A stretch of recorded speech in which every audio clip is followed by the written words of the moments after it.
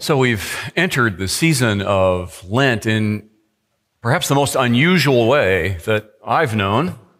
We put ashes on our own foreheads, or not, or we did that in small family gatherings rather than in the gathered corporate worship of the church. And yet here we are, and it is Lent once again. And it holds for us the same sense of obligation, but also promise that it will lead us to a place where we truly can enter the joys of resurrection. I think there are many who feel it's been a kind of Lenten season for over a year. Lockdown has brought isolation, loneliness, and disconnection in ways that are unparalleled. I mean, if Lent is measured in what we give up, and I don't think it really is, but if so, then we've been in a year of Lent where we've given up each other. That will have long-lasting implications, I fear. Perhaps we've saved ourselves from the virus, but there will be many other kinds of illness, social and otherwise, that will dog our steps for a long time. So I get it when people say, Lent? I'm totally over that. I've been in that. I'm not really interested. Yet I do believe that in this liturgical season, this year, we can be led to new places of renewal, that it can be a season of healing, and that it can lead us to a new and bright day of celebration and joy. I have to believe this because the alternative is unthinkable, and it's not consonant with our Christian faith anyway, which reminds us that wilderness is not something to remain in, but to journey through. Now, you know that we've been doing this Lent thing for a long time, even if you might be new to it. Since the early days of the Christian church, those who were preparing for baptism at Easter entered a time of careful preparation. They studied, they fasted, they took on spiritual disciplines, and they did this to grow and also to express their commitment to the faith. They were like athletes preparing for the games. But they were not alone because the whole church did this with them. Because that's what we do. We journey together, not as individual and solitary pilgrims, but as a people. So it feels strange to walk it when we're separated. And I'm glad we're having more and more people sort of here each week. That's encouraging. But most of our people still are not here. We are separated, and that's something we can lament, actually. We can say, it's not supposed to be this way, and it won't always be this way. I trust we can bring that level of hopeful honesty to the many other things that we must lament as well, to say, this is not right, but it won't always be like this. Things in our world, our lives, they won't always be this way. And that's the voice of faith and trust. Lent has about it a kind of heaviness. That just goes with it, right? Kind of comes along. Considering our sins and brokenness, both personal and corporate, it requires some level of courage, I think. And it can be hard. Who wants to look that closely? I have two places in my house where I never look if I can help it. Maybe you have rooms like that, I don't know. The attic, that's a place, and the basement storage area. Why don't I look there? Because they're a mess. Things have gotten out of control. I just keep throwing stuff in there. And unusual for me, I haven't moved for 15 years. And it's just and we keep talking about when are we going to get a dumpster and deal with that? I don't have the energy right now, and maybe I lack the courage. Lent leads us into the attic. Lent takes us into the basement, the foundations, if you will, of life. Lent takes us to the heart, and it gives us space and time to deal with what's there. If Lent's heavy, it's also full of life and hope. And this is something we heard today in the Bible study on Amos, that with judgment, God's judgment, comes hope. So there's life and hope in Lent. And I think people often miss this. It's taking us somewhere, right? It's not letting us remain in the broken and the sinful places. It offers absolution and peace. It gives us the power of the Spirit to face into the truth about the darkness of sin. And then it gives healing in the same motion. The Orthodox theologian Alexander Schmemann calls Lent a bright sadness. I can remember where times when our kids' bedrooms were like, when they're growing up, there was like an absolute mess. Now you know where they got it. So, I mean, there'd be toys and clothes and junk and everything. You couldn't even see the floor. And we would say, you're not doing anything till that room's cleaned up, right? Well, sometimes they would just go to their room, shut the door, and sit in there, not really knowing where to begin. It was overwhelming. It's kind of like my attic. It's chaos. But if I or Susan would go in and offer to help, we'd say, let's work on this together. Let's just make a start. Well, soon it would be done, right? We'd start, and then hopefully they'd jump in and help. Well, in Lent, God offers us his presence and his provision for doing the very same thing, for dealing with our stuff. He's with us on this journey and will lead us to Easter joy. Today, God says, let's just make a start. And let me help you. If only we knew that he's actually already done it. It's already done. So it's interesting, we have Noah with us this year, right? When we move into Lent. And I don't usually think about Noah and Lent. But when we press in a little bit more, it makes sense. I mean, Noah was saved by God.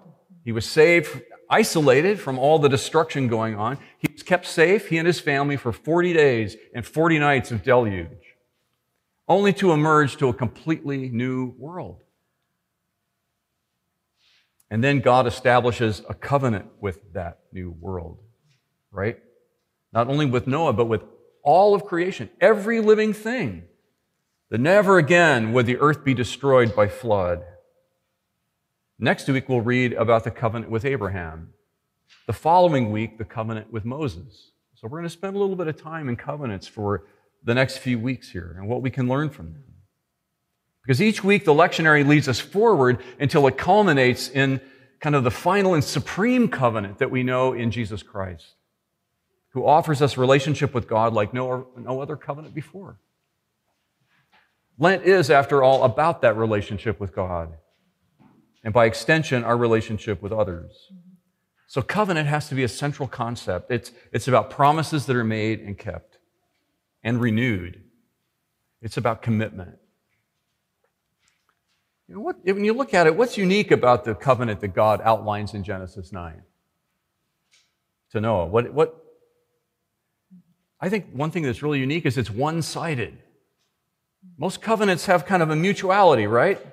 To them. You do this, I'll do this. But God makes a promise on his own to all of creation. There's no mention of requirement for blessing. There's no mention of curses for disobedience. The integrity of this covenant rests solely on God's character and God's fidelity. Old Testament scholar Gene Tucker said, the covenant with Noah is an act of a free and gracious God in behalf of a world that did not have to ask for it or earn it or even respond to it. Other covenants, such as the one with Israel at Mount Sinai, would require some response and agreement. I will be your God, you will be my people. But here, this is God's trustworthiness on display, not dependent on anyone else.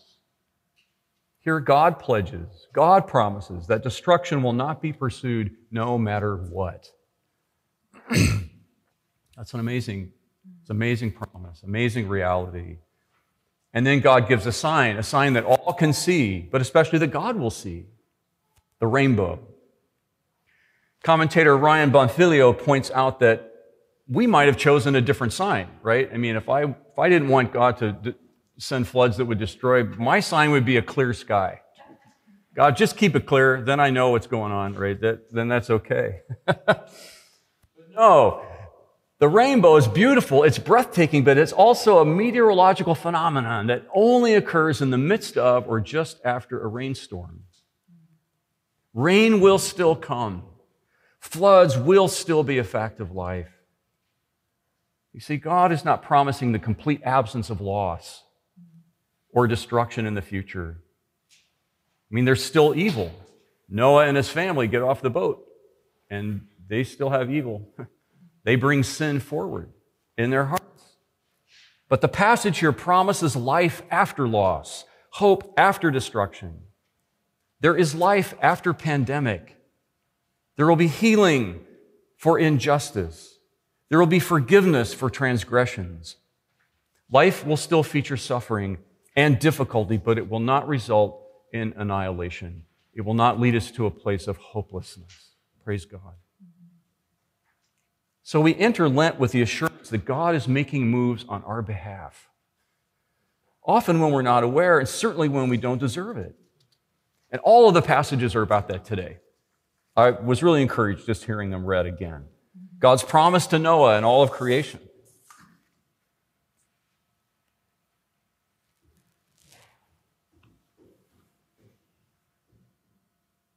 The psalmist's reminder that God is compassion and love.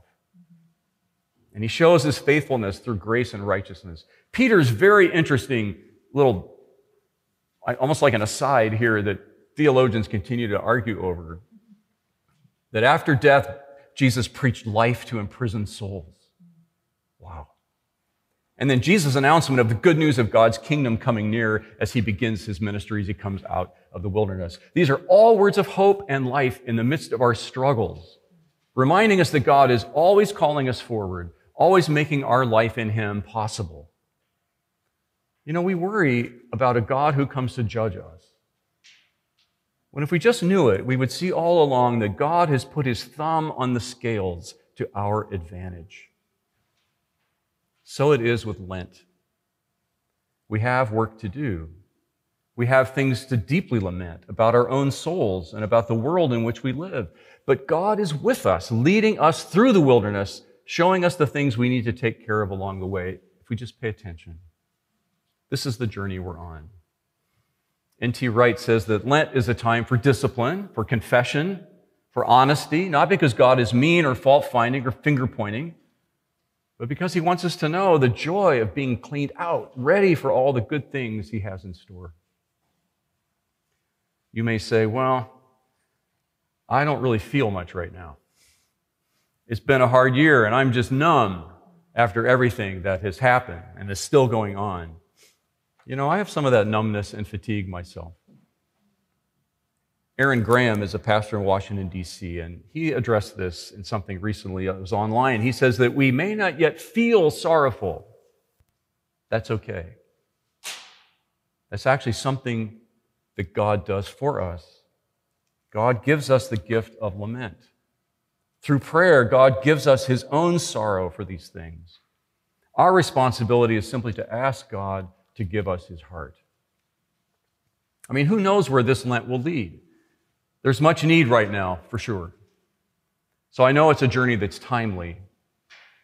If we will just make a sincere commitment to walk it as well as we can, just to enter it, just to take the first steps, to step into those disciplines of prayer and devotion, of fasting and giving to those in need, if we do that, just in simple ways, we will encounter the Lord. God will be with us. We'll see God's presence with us. You know, Noah, Moses, Elijah, Jesus, they all had their 40-day wilderness experience. And they all resulted in transformation, in new mission, in new life. So let me offer just a couple of practical things for us.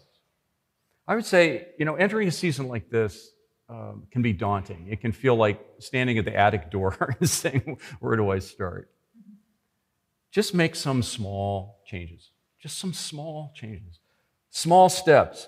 Read the daily devotion that we mail to everybody. You didn't even have to ask for it. Now, if you're watching and you don't have one, please ask for it, and we'll send it to you. But they're very short. But every day, if we entered into that, there would be something there, a gift for the journey. Join the weekly prayer service that we have on Wednesday evenings. Be a part of the Bible study on Amos. I think there's going to be really interesting ways that study then leads us right into worship and where the scriptures are for a particular Sunday morning.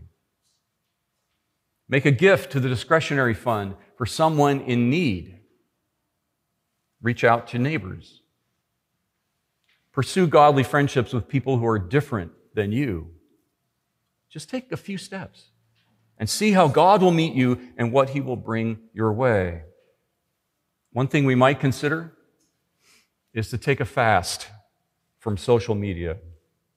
Really, I mean, in many ways, it's become an engine for division. It vilifies people that we disagree with. It makes them enemies. And I don't think it's honoring. It's not godly in that way. It's also important for us to understand that Lent is not self-improvement. It's not something we do like dieting or learning a new skill or in some way trying to make myself better. It's something God does by the Spirit in us and through us for the good of the world.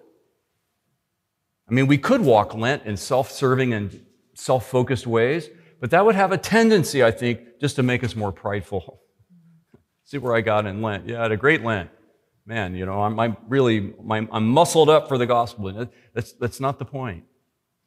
Growing in our love for God is always about growing in our love for others as well. Walter Brueggemann, in his little devotional guide for Lent called A Way Other Than Our Own, says that it's time to look right now to the good of others, about seeking the kingdom of God and His righteousness first. He puts it this way: get your mind off of yourself long enough to care. Be so concerned about the well-being of the human community that you don't have to worry about your place, your church, your class, your values, your vested interests. I mean, freedom, in other words. It means we can lament not only our personal sin and brokenness, but the things in our world that grieve God. And hopefully will grieve us as well, and if they don't now, it will come to know the grief around these things. Lent opens a place for us to consider and to lament and repent over things that we're seeing and that we're aware of, such as racism in the world, the exploitation of people, things like the treatment of the stranger, the orphan, and the widow, such as the wanton killing of the unborn. I mean, Lent's work is not just to make us better, but to make us new for the sake of the world that God loves. God makes covenant with us today. In every moment, God makes covenant with us to transform us, to heal us, to make us His. And you know what? God's done the work already. We can enter the wilderness of Lent knowing that God is already there, waiting for us, and will lead us through to the other side, and we will be changed. So if you take away one thought from this morning, I'll just give you a little cliff note thing here. Just really, there's one thought here. Let it be this. As much as we desire to flourish in our lives, as much as we want to know joy and freedom, as much as we want to know community that is whole, as much as we desire to have the divisions of the world healed, God desires it more. God desires it more. In the name of the Father, and the Son, and the Holy Spirit. Amen.